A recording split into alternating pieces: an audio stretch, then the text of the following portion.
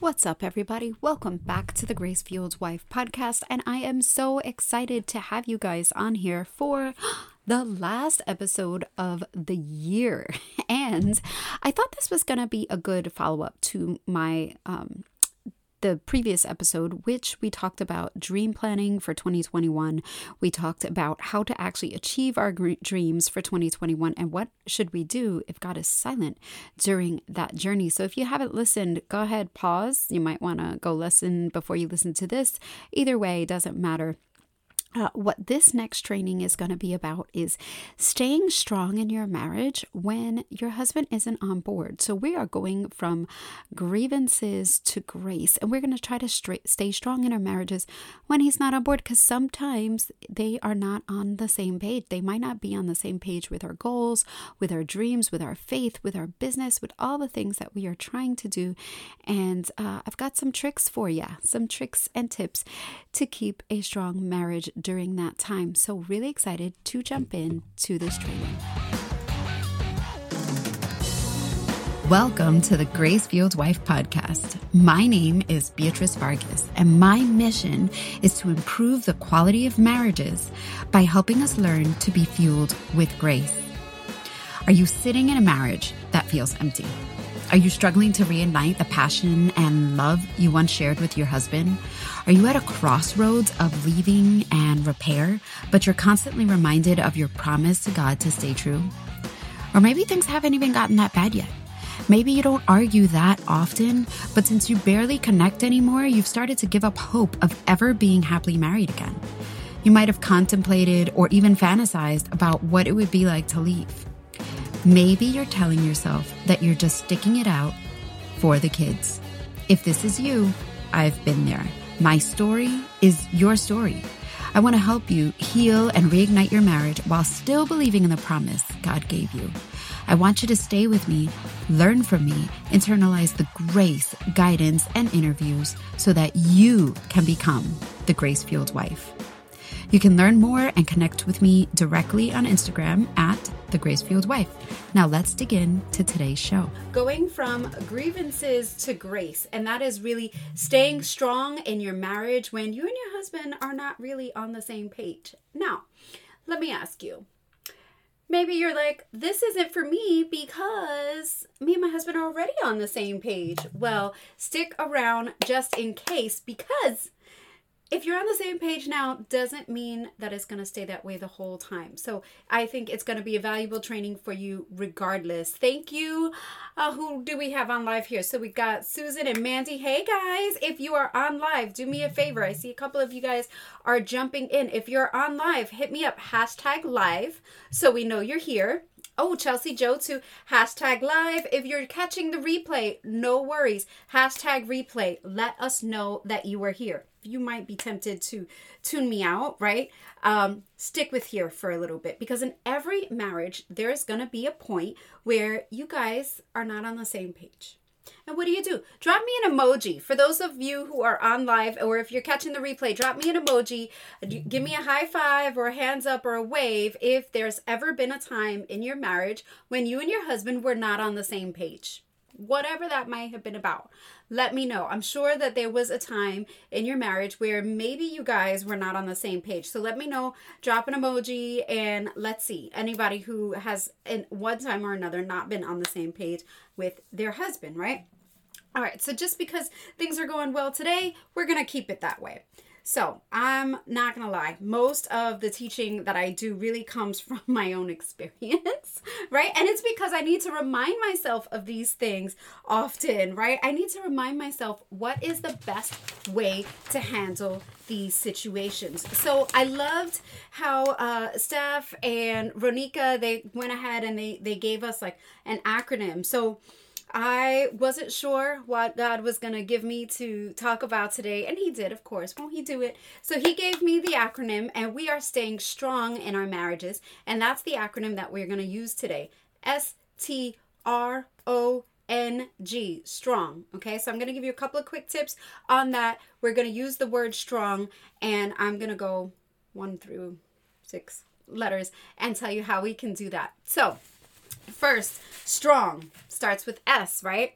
So the first thing we're going to do is we are going to save the salvation for Jesus. We're going to save the salvation for Jesus. Because if any of you are like me, when I first came to the Lord, my husband didn't want to have anything to do with it. And I kept trying to save him. I kept sending him Bible verses and, inviting him to small groups, trying to set him up with other male friends who I thought would encourage him in the Lord.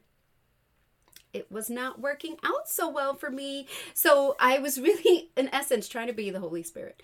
And that was because we were in a place where we were unequally yoked, and I was a believer and he was not. And I find that a lot of times in marriages, especially marriages where there's a little bit of struggle, you will have where the husband and the wife are not necessarily on completely the same page. So the first thing we're going to do is we're going to save the salvation for Jesus. We can't save our husbands. We are going to let Jesus save our husbands. We're going to just kind of leave it at that, right?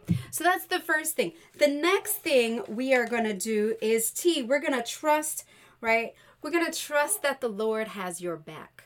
Trust He has your back, because a lot of times when the frustration happens in a marriage, we get really upset, like really protective. And, this thing that we've built, or this thing that we're really trying to be protective over. And it causes us almost to be, how would you say, almost even aggressive over it, where there's this like fierce mama protection over this thing that we have. And sometimes we have to recognize that God has our back. He can take it. We can just let it go and let Him handle it from here. So S, you're going to save the salvation for Jesus. T, we're going to trust that God has our back. We're going to trust in Him. R, we're going to rest in His peace. Okay, we're going to rest in God's peace. And so these are going to be quick, because these are things that we all know we should be doing. But we're going to write these down because sometimes we need a reminder.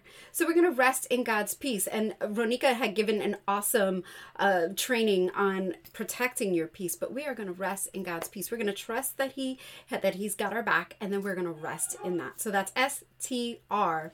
O is important. This is observe. Okay, we are going to observe what makes him tick. So we're going to observe what makes your husband tick. He's got things. Things are going to set him off sometimes, right? So every husband is different. Mine has like a lot of things that will set him off, and I need to know that. And it's not in a place of where like I have to worry that I'm walking on eggshells, but it's just so important to know what are the things that are important to him? What are the things that I do that he finds meaningful, and then the things that I do that really just kind of put him in a bad place, because it throws the whole balance, the whole dynamic of the marriage off. So you really have to take a close observation of your husband and what makes him tick, what makes him go, what makes him happy, and what makes them not so happy, because those things are going to be important for the last few that we have coming at the end. So thank you, Susan. You are amazing. So Susan's been putting in the chat. She's been letting us know. She's been reminding us that S, we're going to save the salvation for Jesus. T, we are going to trust that God has our back. R, we are going to rest in His peace. O, we're going to observe our husbands, observe what makes him tick. And also, let's not forget, we also need to observe what sets us off. So it's not, so we want to know about him, but we also need to know about ourselves as well, right? So what sets us off? What does he do that really is a trigger for us? We need to know that, because if we don't know it, if we're not aware of it, we can't change it. We can't react to it. We can't become better in the future. So that's going to be O. N, this is my favorite. N is we are going to negotiate like a boss. Okay? Negotiate like a boss, ladies. You are all in here because you're mompreneurs. You're running your own businesses. You are all your own bosses. And you need to know to negotiate like one. Okay? That's going to be really, really important. So just a little bit of backstory about me. I was a retail buyer in my previous corporate life, and I was basically a professional negotiator. I worked in off-price, and I would go into these meetings, and I would have people sell me like container loads, like basically hundreds of thousands of dollars worth of merchandise, below cost. And we would walk out and everybody would be happy. And we'd go and we'd have drinks after that and everybody was cheering. And why? That's because I'm a really good negotiator. So I'm going to give you just a couple of quick tips on negotiating like a boss, because that is going to be really important in marriage, right? So first, here are my quick secrets. I've got 3 quick secrets I'm going to give you for negotiating like a boss. And one, right, the negotiation is a give and take. It's a give and take. And that's where the observe comes in, right? Because you've observed what makes him tick. You've observed what sets him off. You know what sets you off, right? So you know where you're going. So it's going to be a give and take. So you're going to have to go into this negotiation with your husband, whatever it may be about, knowing that you might not get everything you want. And that's okay. Because he might not also get everything that he wants. And that's okay. So as long as you're understanding that this is going to be a give and take, you're good to go. And you can't do that. You can't do the give and take if you don't know what he values. And like I said, that's where the observe is going to come from. Knowing what he values. Okay. 2, my second secret. Okay. You want to know your non-negotiables. Know your non-negotiables. So you know that it's going to be a give and take. But then you know what your non-negotiables were. And Stephanie taught about this on the first day. And that is what, ladies? Your boundaries. Okay? You know what your boundaries are. So you know what you're willing to give up. But you know that there's this line. There's this line here that you're not going to cross. You won't cross that line. So when my husband and I were in this place where where he was an unbeliever and I was not, for me, my boundary line that I was not going to cross is I was going to continue going to church. I was going to continue practicing and living out my faith in real life, whether or not he was in agreement with it. And that was okay. And we worked that out because I felt whatever happened after that, the other boundary I had was that I was going to raise my children to do the same. And we were both okay with that. So if you know your non-negotiables, you know those boundaries, you've drawn those boundary lines, right? And if you missed that training with Steph, go ahead and listen to the replay. But if you know those boundary lines, then you can move forward.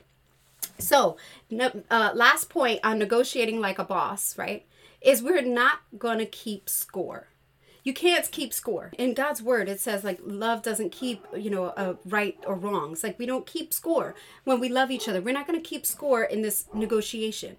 And so when I was out and I was in corporate and I was, if both myself and my suppliers, if we kept score every single time, they got something and I didn't get something or vice versa, then we would never come to the end of a deal. We would never do it because they would be so hung up on the little things that I got extra last time and vice versa. So you can't keep score because otherwise you're never going to move forward. It's going to be childish. You're going to be hung up on the small things. So N was negotiate like a boss. We are going to say, we're going to know your boundaries, right? We're going to, that's knowing your non-negotiables. We're not going to keep score, and you're going to want to know what he values, and that's going to come from the observation. G, this is the last word. This is the last word, G. And I don't know if you know, but I am host the Grace Fueled Wife podcast. So G is going to be grace.